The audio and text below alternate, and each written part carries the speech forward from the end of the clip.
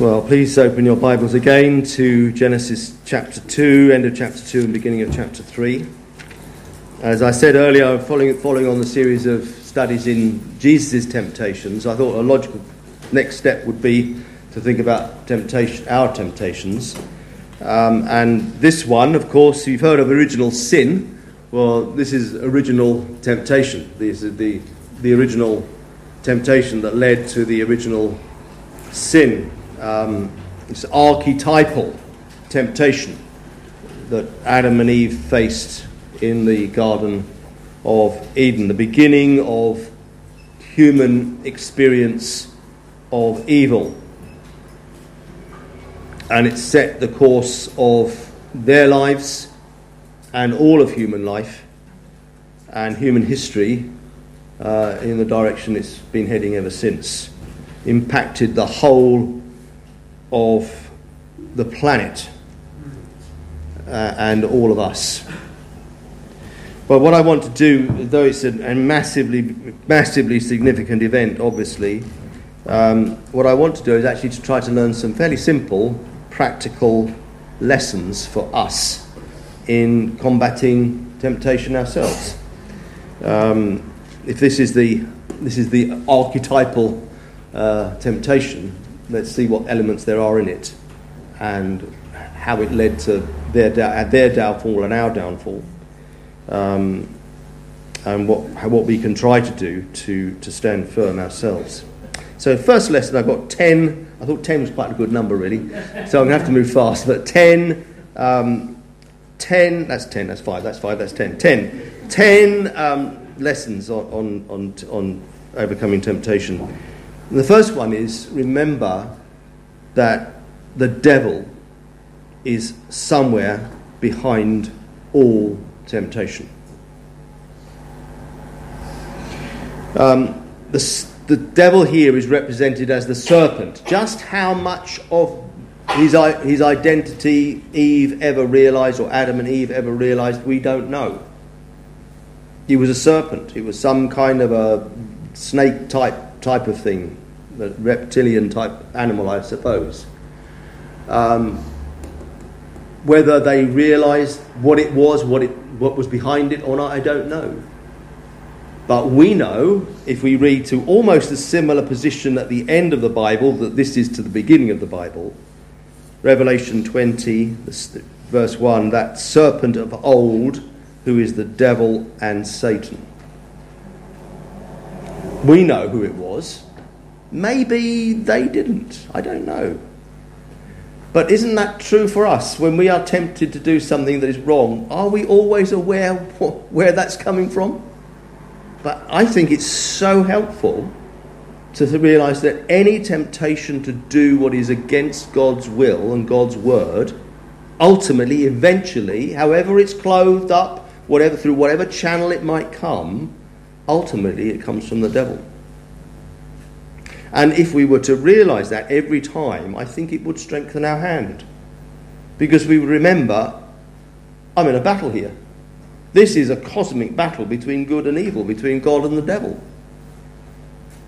This is not just some little thing that is affecting my life, or some little desire that I might have, or some big desire that I might have. This is actually part of a massive battle that is going on in the cosmos, in the universe. You see, he's described in verse 1 of chapter 3 here as being cunning. Cunning. Now, it can seem as if temptation is just our own thoughts. And James says that we are tempted when our own evil desires, from our own evil desires. But behind it is the serpent. It can come through other people. Nice people, friendly people, people who've helped us a lot in the past. But nevertheless, they can be, and we could be to each other, a source of temptation if we're not very careful. It can seem to be something which is outwardly very, very good. I mean, even the Apostle Paul describes the devil as sometimes manifesting as an angel of light. But always behind it, temptation somewhere is the devil. however it's dressed up. So, lesson number one, bear that in mind. It is a big, big battle we're in between good and evil. Know which side you are on, and I'll come back to that at the end. Make sure, I can't wait. Make sure you're on the right side. You know, I mean, if someone in Ukraine right now didn't know what was really going on, and was just wandering about casually in a minefield or something, or near to the eastern border of Ukraine, they would be utterly helpless, wouldn't they? They need to know what's going on, and we need to know what's going on. We need to make sure we're on the right side and not be taken for a fool. So lesson number one, somewhere behind temptation is the devil. Lesson number two, remember God's loving nature when you're tempted. Some scholars have noted the transition in verse 1 of chapter 3 between the Lord God and God. Now the serpent was more cunning than any beast of the field which the Lord God had made. And he said to the woman, has God indeed said, you shall not eat of every tree in the garden? I won't make too much of this because there's absolutely nothing wrong with the word God as a reference to God. But there is a change here from the narration to the conversation. The narration identifies God as the Lord God. If you look carefully, you'll obviously see it's 4 capital letters. And I'm sure you know, in the Old Testament, when you see Lord written with 4 capital letters, that is different from Lord when it's written with capital L and little o, little r, little d. When it's all capital letters, when it's capital L and then other little letters, it's like a title, Lord. It's a description of his authority. He is the Lord. But when it is all capital letters, it's a name. It's a rendering of the name which is often pronounced Jehovah or Yahweh. I am that I am. It is his personal name. So it is a personal identifying name of God, which is full of character and his covenant making, his commitment, his faithfulness, his reliability. All of his character is summed up in his name, this name which is above all names. And in the narration, he is identified as the Lord God. In the conversation, the word Lord is missed. It is God. So something of the character of God is missed out in the conversation. Now, as I say, there's nothing wrong with calling God God, nothing wrong at all. But what we need to do is remember who God is. He's not just some distant figure who had made the world, and you can describe him however you want. No, he is a real person who is full of love and holiness and goodness and faithfulness and truth. Remember that when you are tempted. Not just a generic or distant God, but he's full of character. His decrees are not arbitrary. His laws are not inexplicable, but his decrees and laws are loving and faithful and good and kind, so that we might have the best life we could possibly have if we obey them. He is the Lord God. I think I would perhaps go further now in New Testament time and say, remember that God is the God and Father of our Lord Jesus Christ. That's who he is. He's the God who sent his Son into the world to save us. And if he tells us what's right and wrong, well, they're good rights. There are good rights and bad wrongs, aren't they? He tells us with a loving purpose, the fatherly care. So his way is best. So remember that and say, well, God's way is best because what I know about him. Third point is this: beware of ambiguity.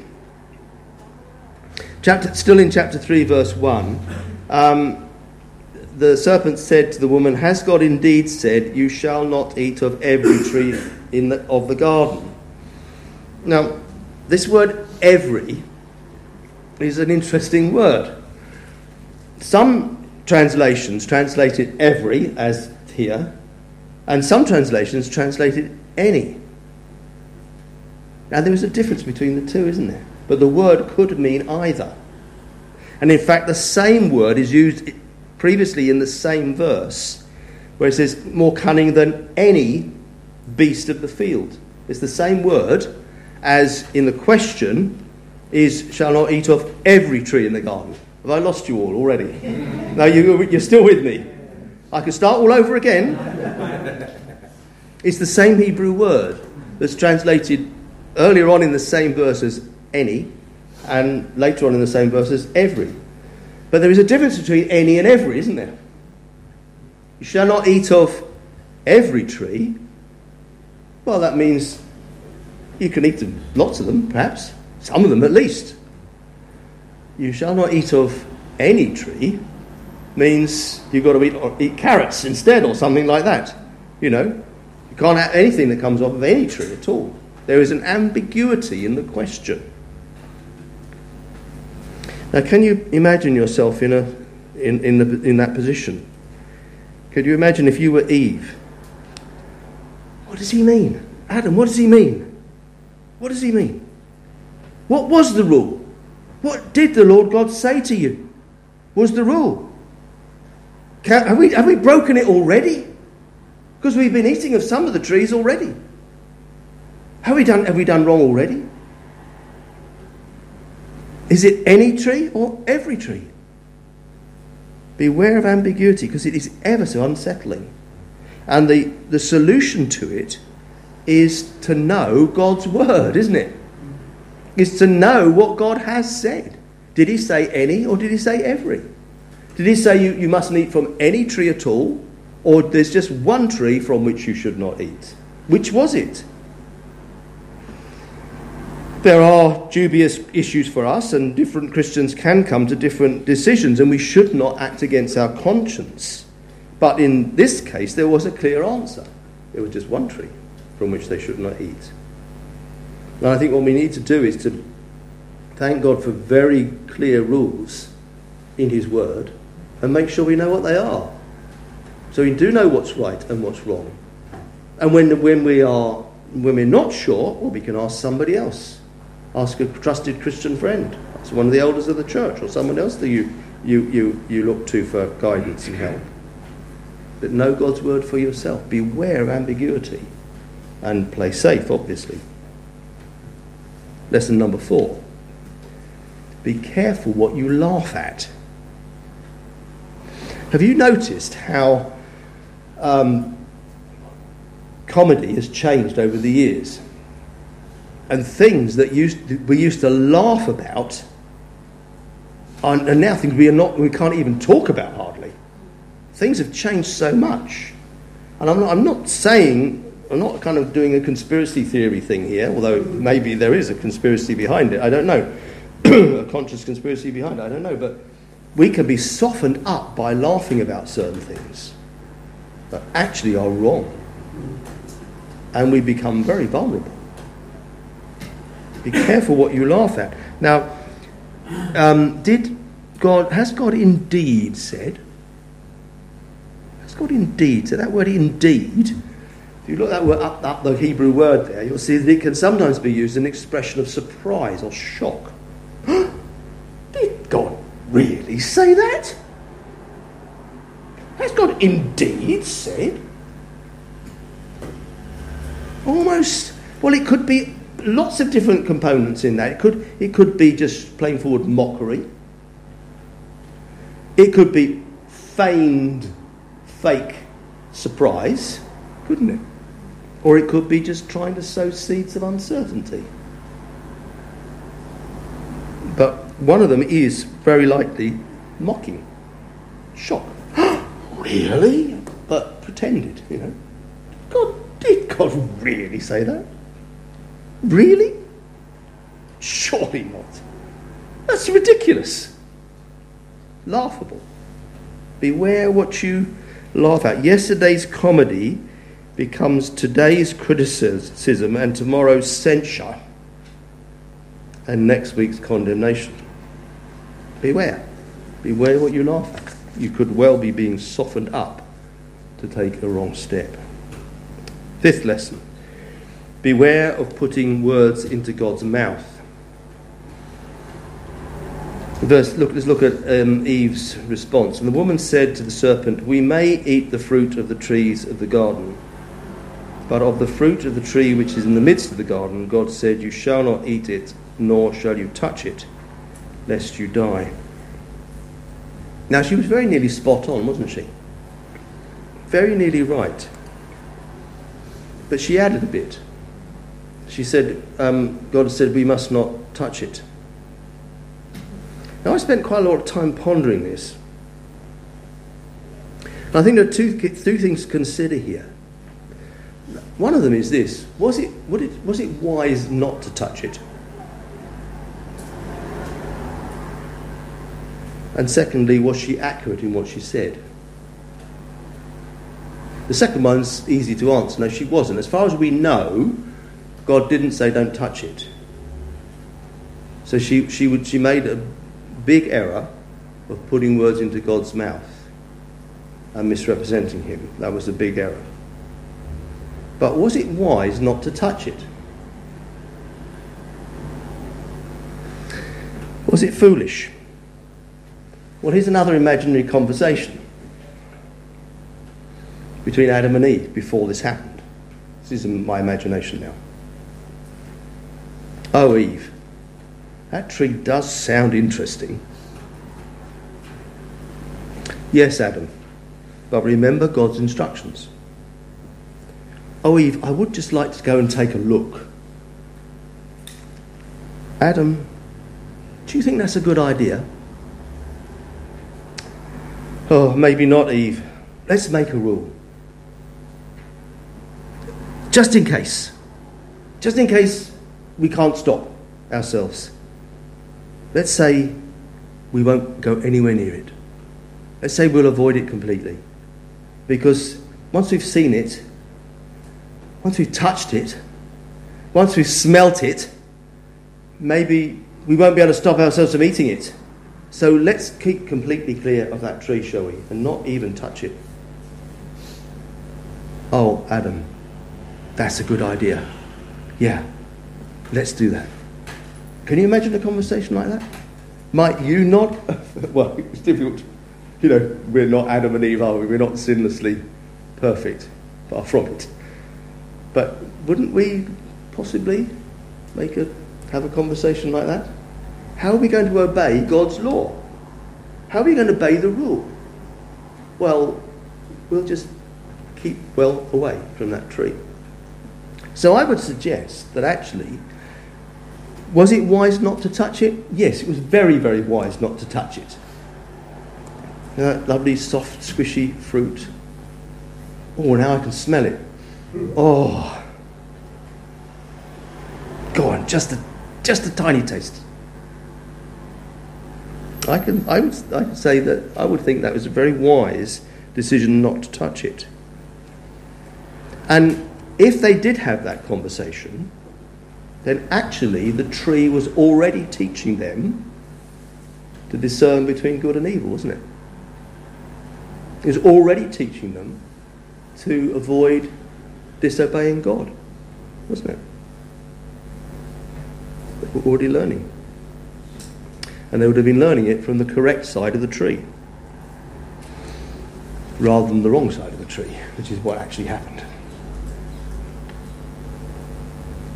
So isn't it sensible, and don't we sometimes make rules for ourselves that are actually stricter than what God has actually told us to do? Things like television. I mean, there are some Christians who will say, we will not have a television in our house. I know lots of Christians like that. So we will not have a television in our house because there's so much rubbish on it. There is so much that would lead us into sinful ways on it. We don't want it in our house. And besides which, we don't want to pay the license fee because we don't want to support the industry that's producing it. Others say we will not have internet because there's even more rubbish and even worse stuff on that. Or if we do, we will put very strong filters on it to protect ourselves from the worst excesses of the internet. Some Christians are the subject of alcohol. Some Christians say we will not touch alcohol ever at all. We won't even use it in cooking because we don't want to support the industry that brings so many people into so much misery, even in cooking. And when the alcohol has already evaporated out, usually. There were issues like this in the New Testament days, weren't there, about meat that had been sacrificed to idols. And some Christians said, "No, it's okay, it's fine. Nothing wrong with the meat, just meat. It's not in itself bad, evil, or intrinsically poisonous or anything. So yeah, of course you can. If it's being sold off cheaply in the market, why not buy it and cash in?" And others might say, no, because I don't want to get to anything that's been at all associated with idolatry. From my past, I know what it's like. I don't want to go there anymore. I've turned away from that, don't want to have anything more to do with it. All sorts of different attitudes like that. And so they would have put up rules for themselves to protect themselves from what potentially could lead to doing something wrong. Churches have safeguarding policies, don't they? But imagine you have a safeguarding policy. All organisations pretty much have to have safeguarding policies, it seems nowadays, which actually set rules that are more restrictive than... I've got to be very careful how I say this, haven't I? You know what I mean. But they kind of stop us doing things which in and of themselves are not wrong, but we put up protections for everybody, so that just in case, everybody's whiter than white, and nobody can be led astray. We restrict ourselves from doing things, even things which are in and of themselves innocent, because we want to put a fence around the sin. Yeah? And there can be real sense in that. For individual Christians to have those rules. And if Eve had just said, to the serpent, "Adam and I have decided not to go anywhere near it," that would have been fine, wouldn't it? That would have been wise and honest. The mistake she made was to say, God has said, "You shall not eat it, nor shall you touch it, lest you die." So, the Pharisees, coming now into Jesus' time, the Pharisees were absolutely determined to keep God's law. And they did what is called fencing the law. So there is the law that God gave, and they said, well, so we don't break that law, we're going to make a whole load of other laws so that we never get anywhere near breaking that law, called fencing the law, which in a way has some sense to it. But the big error they made was that they made their laws equally as important as God's law. And they were kind of therefore imposing their standards on everyone. And because the fence was so far away from the middle, they lost sight of what the law was all about in the first place. And so Jesus had a lot of criticism for them. Not because they were being careful, but because they were imposing this massively heavy weight upon everybody that they could not possibly carry. So, you following me now? It may be sensible to make personal protective rules and say, I know my weaknesses. I know my weaknesses, and I will protect myself from getting anywhere near committing those weaknesses. I know what they are. So each of us needs to work out what our weaknesses are, don't we? Where are my temptations? What protections do I need to put in to say, I want to walk with God, my loving Heavenly Father, and I don't want to break His rules. I don't want to offend Him, and I will make my own personal policy that this is what I will and no further. The error is to say this is God's word, and everybody's got to do the same as me. Okay? Because that's what Eve said. God has said this where He hadn't. So, It may well be sensible to make personal protective rules, but don't claim they are divine law. Lesson number 6. Beware of blatant denial of God's word. This is where it gets really very black and white here now. Verse 4. Then the serpent said to the woman, "You will not surely die."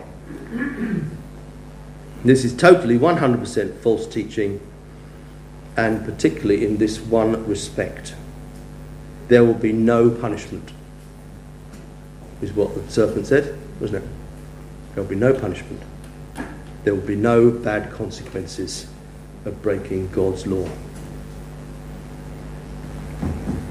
It is the first blatant lie in the book. Literally. There will be no punishment. There will be no adverse consequences of disobeying God's commandment. And that one blatant lie has persisted throughout the generations from then onwards, and it is still the lie that is being spoken today. There will be no judgment day. There will be no giving an account. There will be no punishment. There will be no hell. There will be no separation from God for eternity. The same lie is being propagated, in essence, all the way through the generations, and is still here today. It is the oldest lie in the book, literally. It was a lie then, and it is a lie today. And the crazy thing about it is that we actually want it to be a lie. We don't want it to be true. We want our lives to matter. We want there to be judgment. We want there to be consequences of the way we live, don't we? I mean, people do want that. If someone is wrong, they want justice. But also, we all want our lives to be of significance. You know, it doesn't matter, it makes the slightest difference whether I obey or whether I disobey. Whether I do good or whether I do wrong. It doesn't matter in the slightest. That means your life doesn't count for anything, doesn't it? But we want our lives to count for something. We want there to be meaning and significance and value and purpose in what we do. We long for it. Well, that means we have responsibility. It means we are actually crying out for Judgment Day. And Judgment Day on ourselves. An assessment of our annual assessment of how you've done in your job. We want that. We want an assessment of our lives. Yeah, you lived a good life or you lived a bad life. You did this right, that wrong. Counts to make our lives actually count for something. So don't believe the lie. Don't believe this lie and don't believe any other lies. Oh dear. Number 7. Beware of making God out to be a baddie. Verse 5. For God knows that the day you eat of it, your eyes will be opened and you will be like God, knowing good and evil. As if God's actually trying to make you less than someone made in his own image.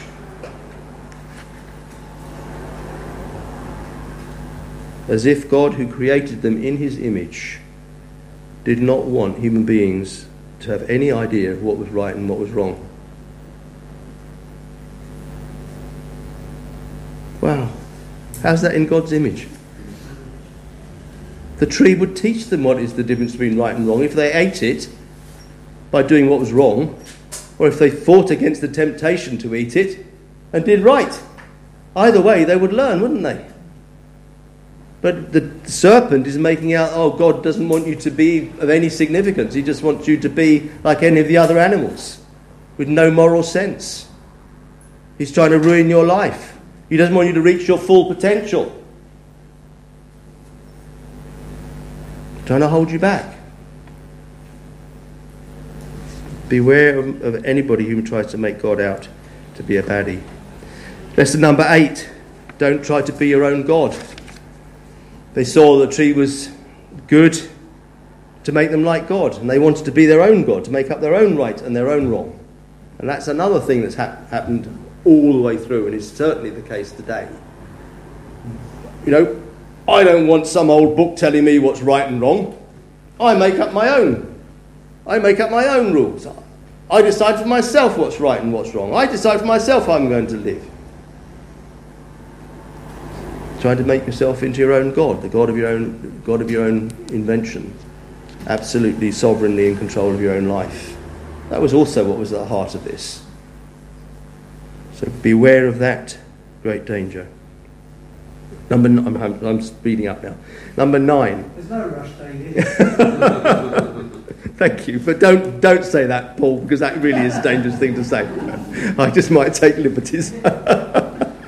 I sometimes think that when the church says, we'd like our service to end at such and such a time, that is like putting a fence around it, and that gives me a bit of liberty. They just no, I know you haven't told me that. I know you have, but some churches do, especially those me coming. Number 9. Beware the idea that you've got to try something before you can criticise it.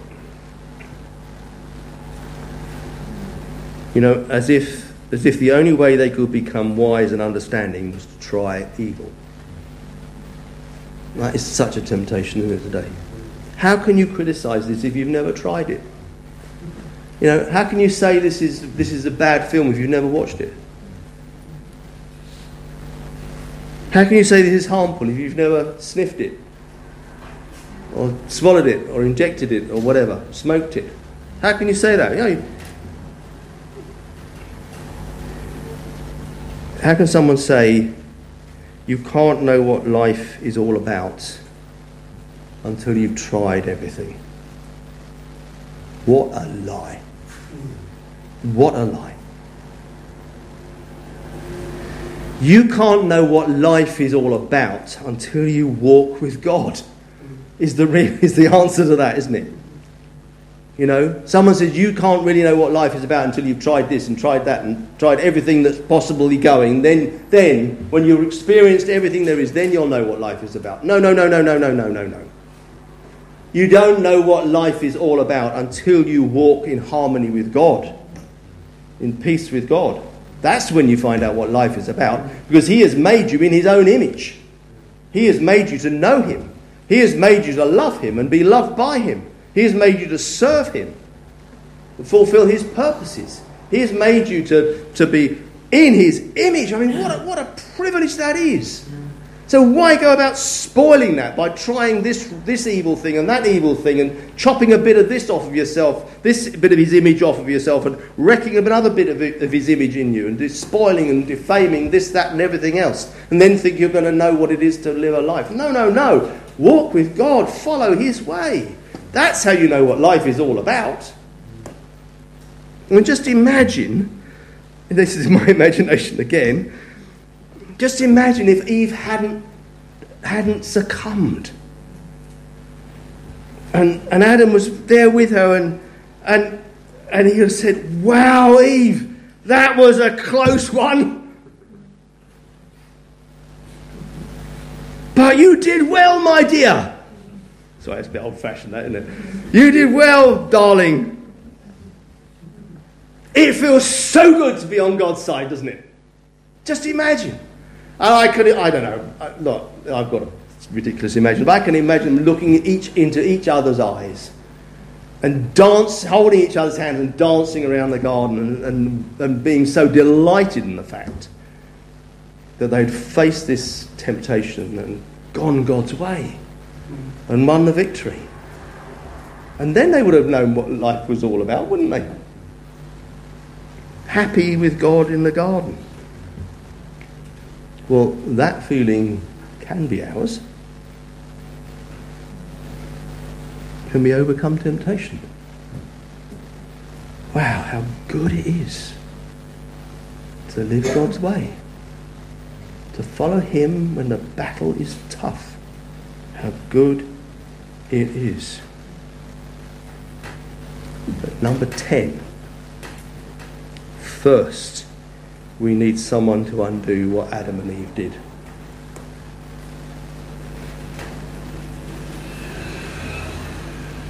Coming back to Ukraine now, someone who is unaware of the battle or has no commanding officer of whatever rank to tell them what to do, to lead them into battle.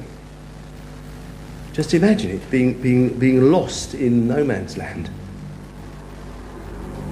being lost with ammunition flying over your head, being lost with perhaps landmines somewhere underfoot, and not really knowing what's going on. What is this? Just that's utter lostness of it, the vulnerability of it,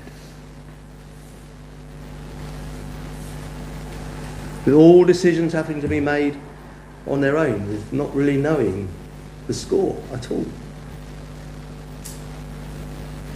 First of all, we are all in this. We are all, whether we're Christians or not, we're all in this world of temptation. A door was opened by Adam and Eve, and we're all stuck with it. If we're going to have any kind of victory, we need someone to undo what Adam and Eve did wrong, so that we are not following them, we are following him. And obviously that person is Jesus, who is described as the second Adam.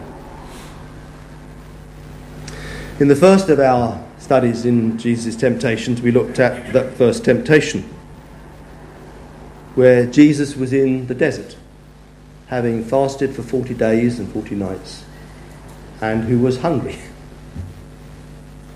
Understatement. And he was tempted to turn stones into bread. And, well, who could have blamed him if he did? If the creator of the universe were to visit the earth,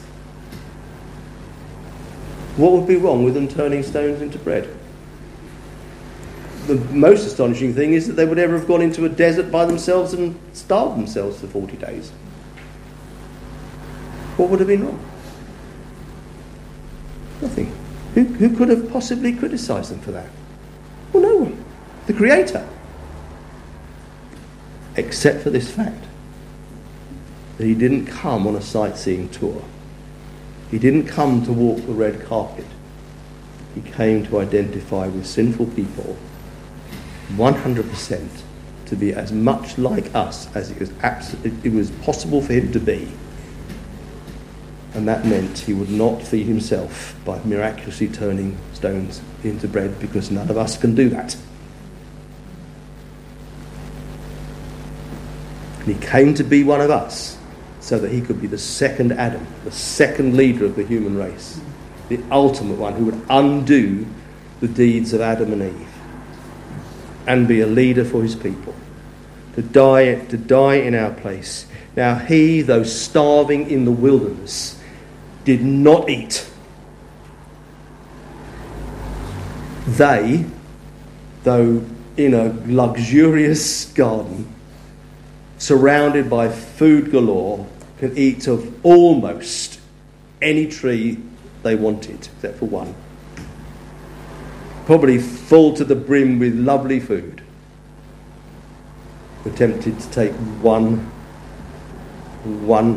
piece of fruit from one tree. They crashed. He conquered. You see the contrast? Totally different environments. The luxurious environment, but they crashed.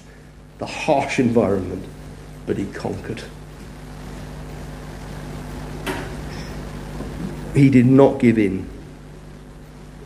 We need Jesus first if we are going to overcome temptation and live life with God to the full.